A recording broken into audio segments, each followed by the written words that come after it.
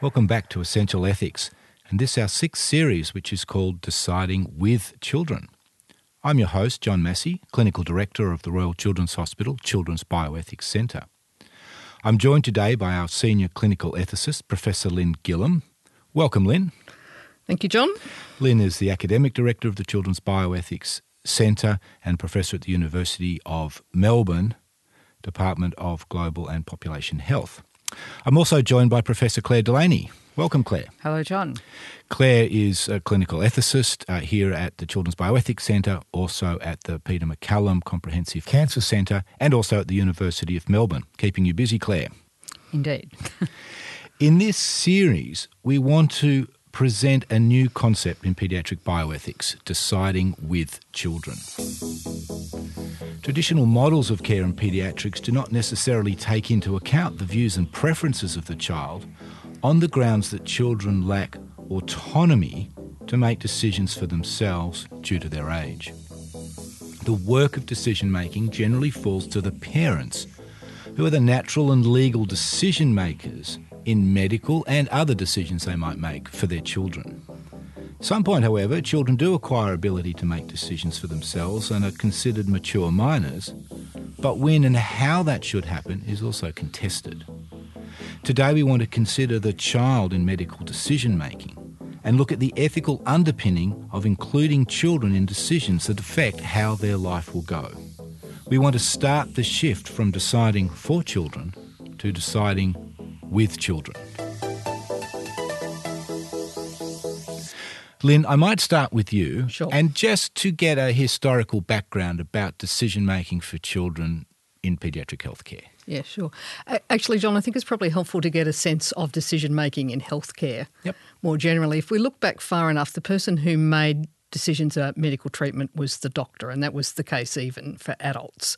And what we've seen happen over time is an increasing shift towards emphasis on individual autonomy and the adult patient making their own decisions for themselves. And I think that goes along with a recognition that in terms of what's in somebody's best interests, that's a partly subjective idea. So it depends on what that person themselves values and what their preferences are. So that's for adults.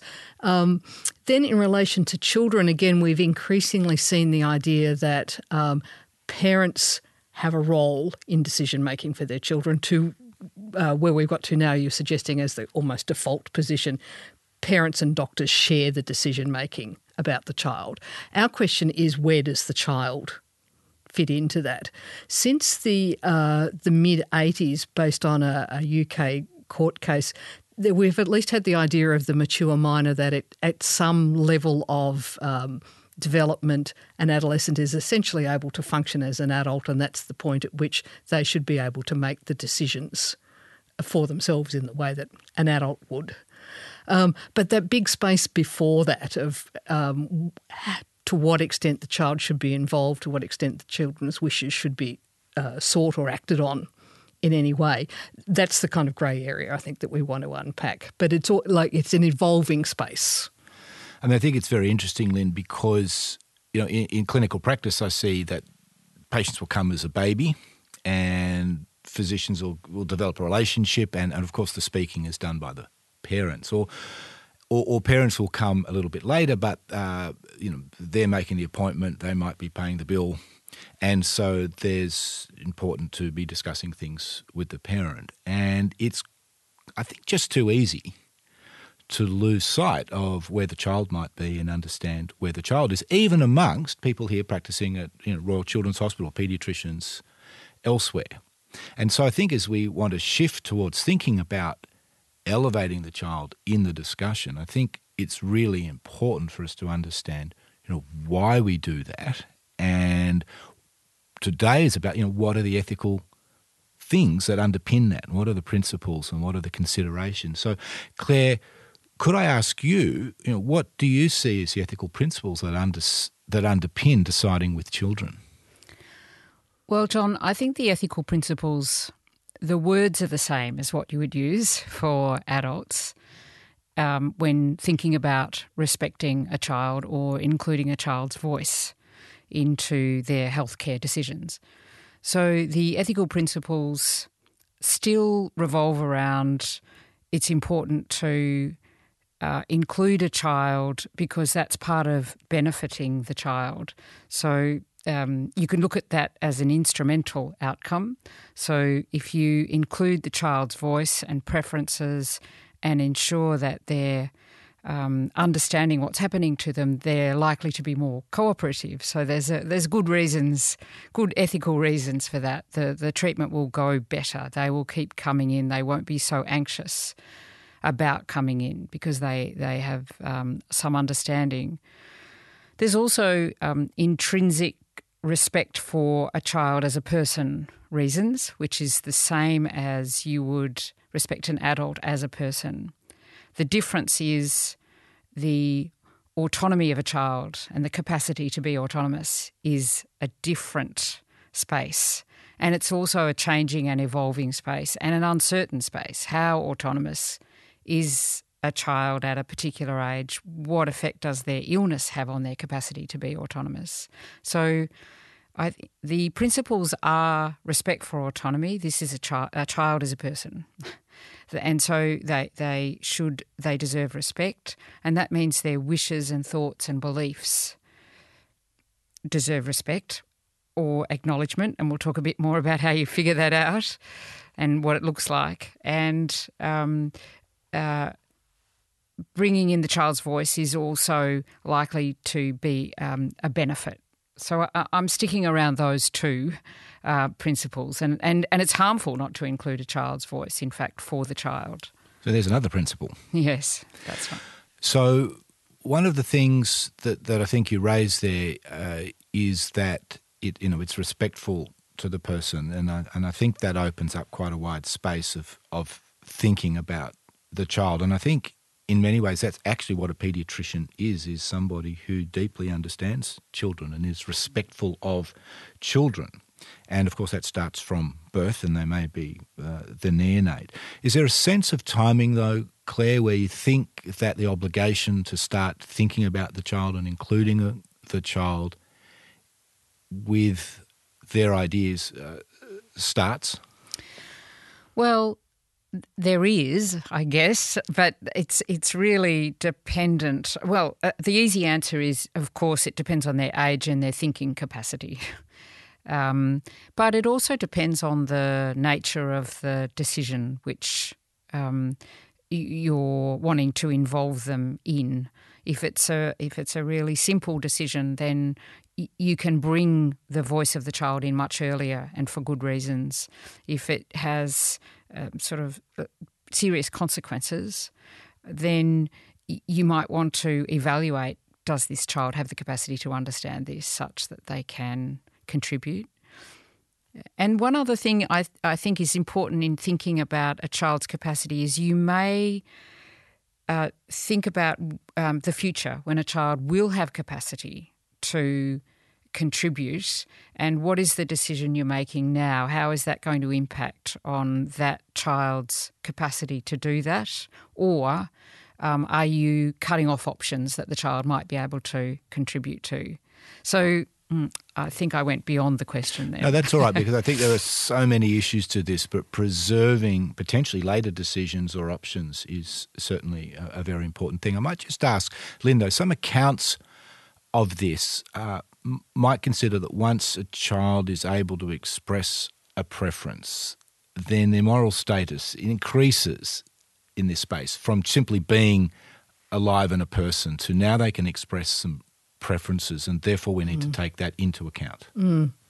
So I was thinking when you asked Clare about when does this start, it's tempting to say something like, well, it starts when a child is able to talk and then they can tell us something about what they think. And a 2 or 3-year-old can easily express in words that they are frightened of this or they don't want to do that. But actually, if you think back even earlier, even children who are not able to talk can quite clearly communicate their feelings.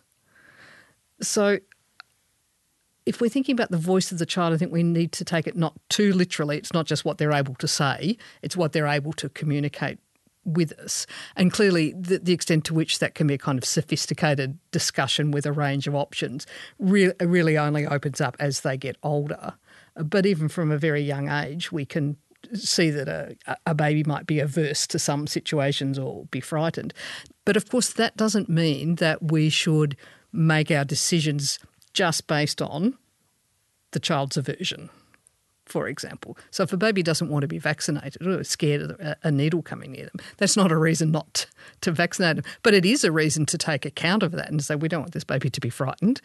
We don't want the 3-year-old to have a procedure being forcibly held down. So their view about the situation matters and should be taken into account, even if it's not going to ultimately determine whether the procedure happens or not. It might have an influence on decisions about how to do the procedure or when to do the procedure or where the procedure is done. So I think it's helpful if we think not just about the medical treatment decision, but all of the decisions around it. Can I just add to that? I think it also opens up some thinking in the person doing things to a child, in that they have to justify why they're doing it now. If they've thought about the child's experience, even if it's not going to alter the pathway, it does help to provide some thinking for being able to justify why there's good reasons to do this, even though the child is not experiencing a good time having this procedure done to them. So that thinking ethically about a child's voice, even when they're not able to speak, or even if their voice is something you disagree with, is still ethically important. It alters things.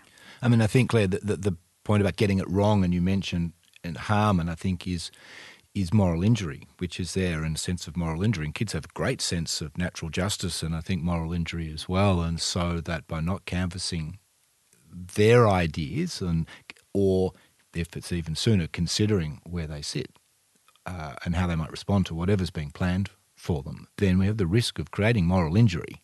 We need to think up ahead about minimising that, but accepting, Lynn, as you've said, that perhaps in their best interests they're going to have to proceed with something that is an element of noxiousness to them and proceed. Claire, what about rights? So we've sort of talked about a little bit about foundational sort of principle, respecting the person, and perhaps that's bound up in autonomy, but we're going to talk about that a little more in a moment too. But just what about rights? The United Nations Convention on the Rights of the Child says that we should consider the child in matters that affect their life. So do you think that obliges us more strongly, or we're already obliged? I think that rights language helps to articulate what is important for a class of people or for a person, and that it cements it into something that people have to take notice of. But I think in this case the rights language doesn't necessarily help the paediatrician or the clinician looking after a child to know how to do it. A child can have a right to something, but someone's got to give effect to that right. And I think that's where the complexity lies. So I don't think anyone, having said, I was about to say, I don't think anyone disagrees with the rights of a child to have a voice. But I suppose it's only been around for a couple of decades, even that statement. So I think the advantage might be 1989, that it's taken it to become sort of a normative attitude, perhaps. Yeah. Lynn, I know you're not a fan of rights, but it does appear in some of the literature around this emerging topic. Yeah, and I think for the reason Claire was talking about, I'm more inclined to talk about rights and find the idea of child rights useful in this context, because it makes us think more about this thing as being important if we call it a right.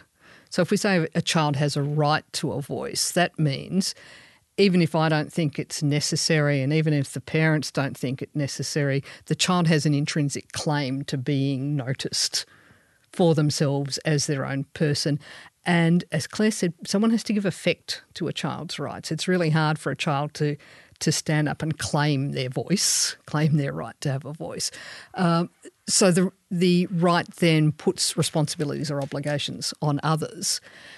And I think it tells us that responsibility or obligation has to play out in terms of directly engaging with the child rather than just imagining what the child might think or imagining what the child might feel because we're concerned about the child's psychology. We don't want to do psychological damage. So, yes, we can imagine it.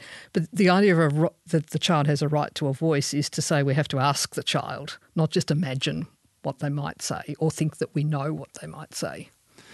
So it sounds like, Lynn, at least in this space, that rights actually has a little more utility than we would normally use them in bioethics. Yeah, I guess I'm saying this, I feel like there's more reason to use it in this context, at least until we are operating in an ethical environment where that's just kind of so obvious that we should ask the child. There's hardly any point in really talking about it anymore, but I don't think we're there now. So the idea of directly talking to the child is maybe a newer idea. Yes, and I think we're sort of understanding now that there's this intrinsic benefit to respecting the child, considering them as a person, trying to consider their preferences, verbal and non-verbal. And then, Claire, you, I think, started to mention that instrumental utility of this. So that's obviously important across the spectrum of age groups that we look after children. It's obviously very important at the beginning where the instrumental use perhaps has less utility, and then instrumentally it becomes important to do this. Do you agree with that? Yeah, I think you can look really in a fine-grained way about instrumental being of value, or thinking about this idea of bringing in a child's voice as instrumentally valuable. And as you said, it doesn't seem hugely important when they're a newborn to take some time to look at their experience, although I would argue it is valuable, but it might not be as obvious to some people. This is the new grandmother speaking. Oh, no. Well, it's also the PhD supervisor whose student is looking at the experience of a child in NICU, of a baby. So I do think there's a shift even to recognising the value of learning from a child's expressions, as Lynn was pointing out earlier. And you can also take it out of that fine-grained, there's use in doing this because the child will cooperate more, to it being a cultural shift in when we treat and look after children, we don't just think about the clinical effect of that treatment, but we acknowledge the person in there. And I think that's happened more obviously in the adult space with shared decision-making and patient-centred care. But how does that play out with children? I think and that's what we're talking about, obviously. And I think, Claire, that you're right, that I think it is new, and that's how I've framed this, because I think that what we've tended to do is we've been nice to kids and courteous and fun. And build a relationship, develop trust. Well, even just nice and courteous and fun, but there's actually a deeper purpose to that, and I think that's what we want to try and bring out. That's fantastic, but working with children, being a paediatrician or being a paediatric healthcare worker, it runs more deeply to this, very serious element of respecting the person and very practical element of intrinsic, of instrumental value into that relationship. And as I say, I don't know that we're there well enough yet. Lynn, Claire has used the word autonomy, and I hear that and I think of two claims.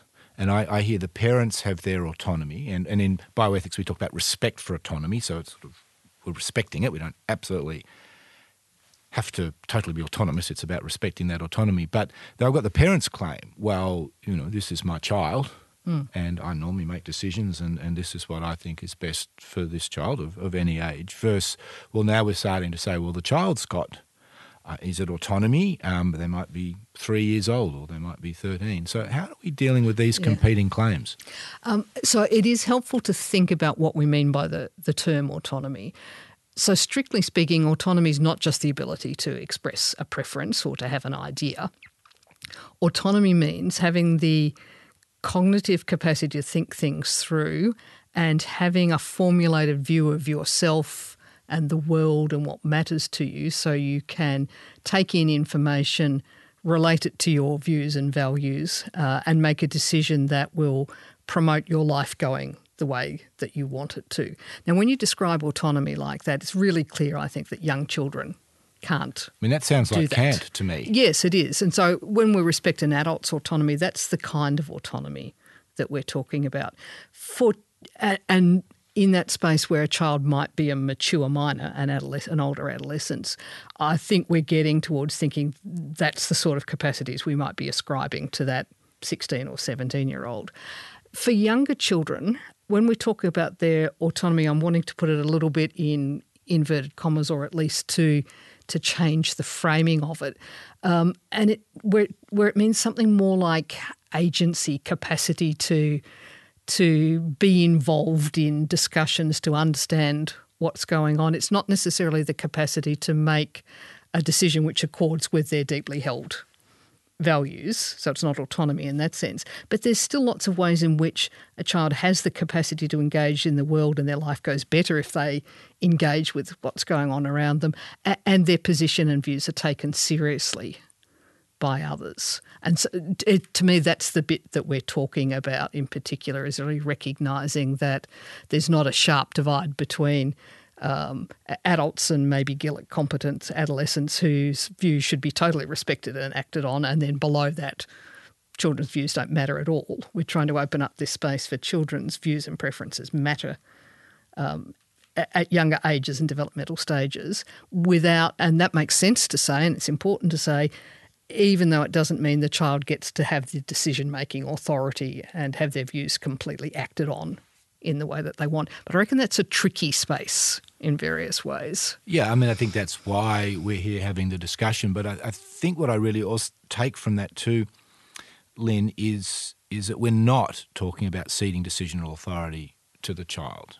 And I think that's an easy misconception and maybe easily picked up by, perhaps an older generation who's used to children just doing what they're told. So we want to consider them, involve them, but we're not saying you get to choose. Yeah, and the thing that Clare was talking about before as well, about the nature of the decision, that's also important to take into account. So there are some choices, I might not even call them decisions, there are some choices that it would be perfectly reasonable to offer to young children about which arm to have an injection in, or whether to sit on the chair or sit on mum's lap or whatever it is, which might seem really small to us and we don't even necessarily think of them as a decision, but they're important in the child's agency and interaction with the world.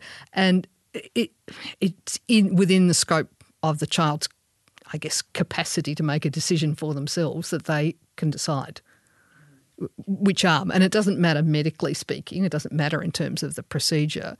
So if we can give them that choice, this idea of respecting the child and respecting the child's right to a voice says, if we can, we should, because that's an instrumentally but also an intrinsically valuable thing to do, worthwhile thing to do to bring that child more actively into what's happening. I mean, Lynn, I just want to ask you, you've answered part of the question, which is the child's autonomy, and you've dodged the competing claim. So oh yes, I have. You have. Parents? So I'm going to go to Clare.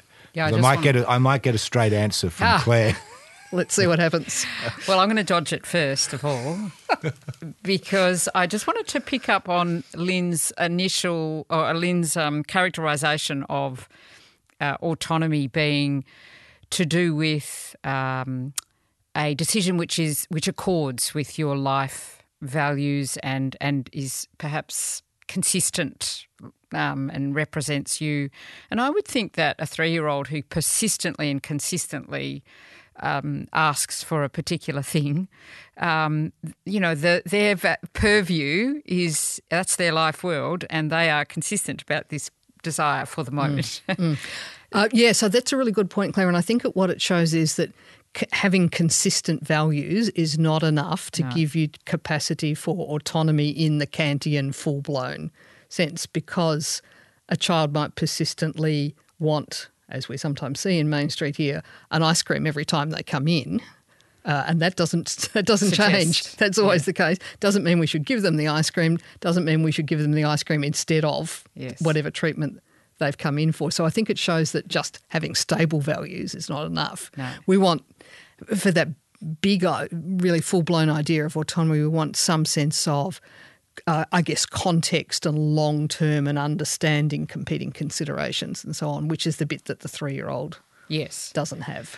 And I think the value, though, in acknowledging the 3-year-old's consistent preference, but not perhaps sophisticated understanding of the meaning of their preference or the long-term effect, is that it also promotes in a child a capacity to or a motivation to think for themselves, which I think is something, we talk about respect for autonomy, which feels a tiny bit passive or I respect you, so I am doing something good for you. Whereas I think if you think about a paediatrician's or anyone who cares for a child's obligation to promote a child's well-being, not just respect it, I'll do enough that you're good enough and clothed and fed, but generally we regard more to looking after children such that they can thrive. And that's where I think promoting a child's autonomy might give you a better way of understanding why you would sit down and take notice of what they want, even though you know you're not going to do what they want. Because, sorry, just to clarify, Claire, so you're thinking about promoting their autonomy means actually actively increasing their capacity to do that, coaching, teaching, yes. Not just saying, oh, well, you've only got you have no autonomy now, so there's nothing to respect, yes. But actually to see yourself as part of the process of getting to them to the point where they do have capacity for autonomy. Yeah, and I think we do that in lots of different ways. We promote a child's well-being by getting them to exercise or eating as well as they can, because we know ultimately in the future that's going to benefit them. And similarly, if we can start promoting their capacity to be involved in their own health decisions. Is that the doctor's job, Claire? Is that the parent's job? Good question. I think it is the doctor's job. I think it is a health practitioner's job. You can't just only focus on clinically what you're doing and ignore the child as a whole. It's a sort of fundamental. I think that will come out. That comes out in chronic disease, isn't it? Yeah, and where we're looking to have a young person who then becomes a young adult who knows about the disease, knows what goes well for them, knows how to make decisions, and actually knows how to work the system, which is sort of related to this. So we haven't answered the question about the parents, and that might give you the chance. Can I have a go now? Have you had some thinking time? I have, you? John. All right, Lynn. So the question really is, we had competing claims about whose autonomy, and you've explained nicely about the children's. And now we want to find out, well, how does that compete against the parents, and maybe lead on to, well, do the parents coach them as well? So the first thing I wanted to say about parents was, in response to your question about whose responsibility is it to promote the child's capacity for autonomy and to elicit their engagement, give them an opportunity to say what they want to say. I think maybe we have in the past largely left that to parents, and so the child's views come into it, or the child comes into it via the parents, and we rely on parents to take into account their particular child's views and preferences and concerns and so on. It seems to me that by talking about the importance of respect for the child and the right of a child to have a voice, that we're saying it's not enough to just rely on the parents, and clinicians have an obligation to do that directly. So that's an engagement between the clinician and the child that doesn't go via the parent. And so if we're thinking about shared decision-making, I think one of our claims might be that shared decision-making is not just shared between parents and clinicians, it should be shared between parent, clinician and child. So there's three identifiably different parties in there. The tough bit, though, of course, isn't it, is what if what the parents want is different from what the child wants. And that must be the case in healthcare so many times. It's not typical for children to want to have procedures. Is that fair to say, John? I think that's absolutely fair to say. Match your experience? Absolutely. And so then, we get into, what's best for the child and best interests and who's best to decide that. And obviously for younger children, it's likely to be the adult and the paediatrician, or both of their experiences and the values of the parents and the way they think life should go. But the danger of a best interest model, and it's a very legal model, is that the only consideration is best interests. And so we're not obliged to ask the child or canvass views or preferences or involve them particularly. We're just doing what's best for you. And that then is part of the reason we're here today, because that can trump respect for persons. My other concern, John, which I thought you were getting to about the danger, a potential danger is we engage directly with the child, we're interested in what they've got to say, we hear about their concerns, we elicit their preferences, and then we just do the opposite of what they said. And that will be the case many times. If their preference is not to have some intervention or procedure, in the end we're going to do it anyway. So I do think we have to worry about what have we done is that just really disrespectful to the child or really deceptive to pretend to care about what they say and then say, oh, well, actually, doesn't matter what you say, we're doing this. I think anyway. There's a third side to that two-sided coin, because the American Academy of Paediatrics in their 1995 document about assent and consent and dissent basically said, well, if you're not going to agree with what the child does, don't ask them. And, that at first look is a pretty pragmatic response. And I think that you could very quickly get to that. You could very quickly get to that position. And, of course, in medical decisions are often made very quickly in terms of this needs to be done, but sometimes there needs to be some work to get the parents to come along and obviously the child in terms of getting towards what would be in the best interests of the child. And I think we should then, there's a wider account of best interests which includes the respect for the child. So, of course, if you're going to go to theatre to do an operation and there's no choice about it, then we're not going to be presenting either the parents particularly or the child, with a choice or with a right of veto. However, that's not to say you shouldn't include them in discussion about what needs to happen and frame that in a way that can include them and in an instrumental sense try and get some locus of control for the child and again promote them in what's going on for later decision making, and every procedure needs to go well. So we need to include them. And I think that takes into account intrinsic and instrumental principles. So what you've done there, I think, John, is paint a picture of what it looks like when it goes well. So we engage the child, we get them on board, they understand what's happening, they understand why it needs to be done. They might even accept, I don't really want this to be done, but I can see why it needs to be. They have a good experience, all good. We've met our ethical obligations and it's all worked out well.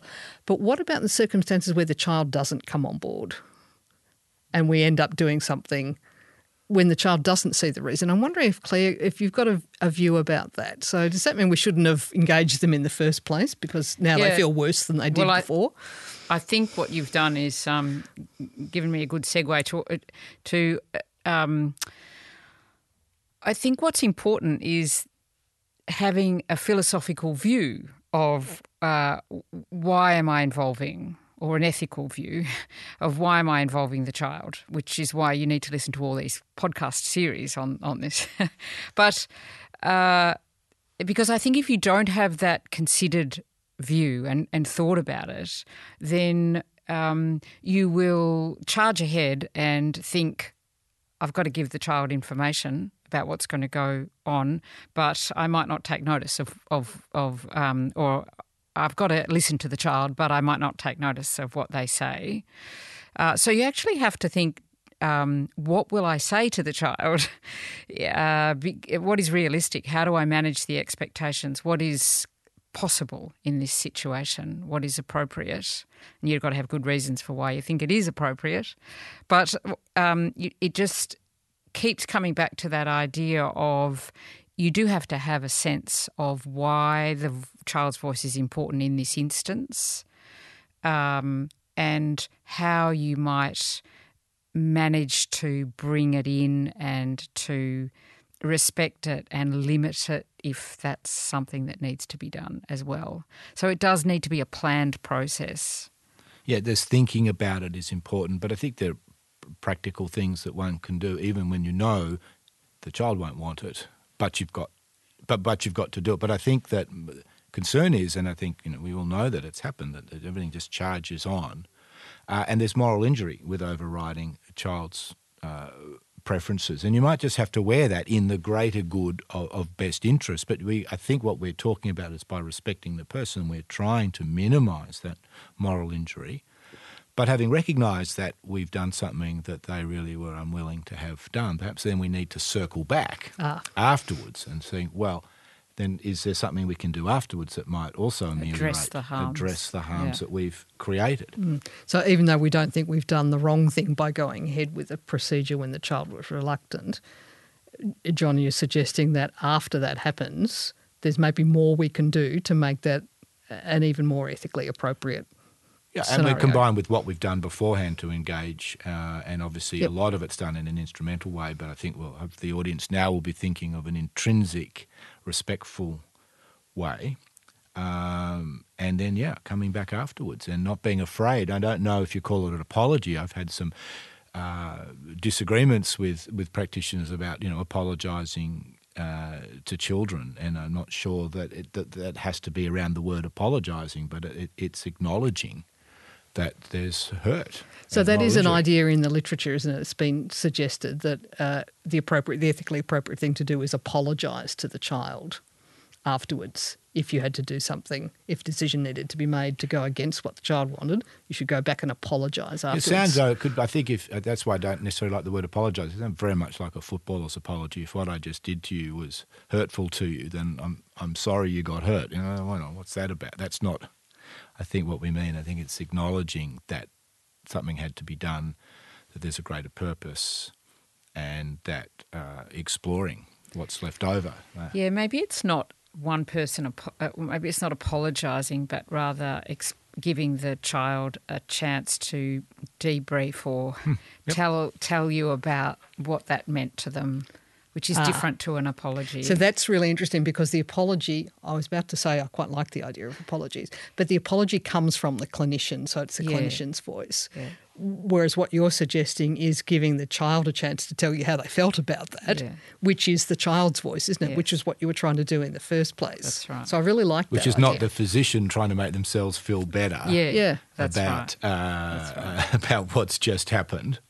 But actually, going back to what we've started with, is actually the child and respecting the child and their views about what's happened. There's one question I wanted to pick up on, or a comment, that when you asked whose responsibility is it the doctor's responsibility to ensure that the child's voice is heard, or is it the parent's responsibility? Do we leave it to the parents, or do you take over at some point? And I think that's a really interesting question, because, we acknowledge that parents are the experts around their child, and, they've brought the child up in the way that is best for their family and as best they can. When the child comes into hospital, what happens to parental authority? Because the decision is now about health and illness and procedures. Parents aren't experts about that. So I think it's I don't think we can answer that now, but what is the extent of the doctor's or any clinician's responsibility to take over from parents? Yeah, I think that's a really challenging question, Claire, because as you say, when it's about the decision about which medical treatment or form of healthcare management to have, it's easy to see that clinicians have expertise about that.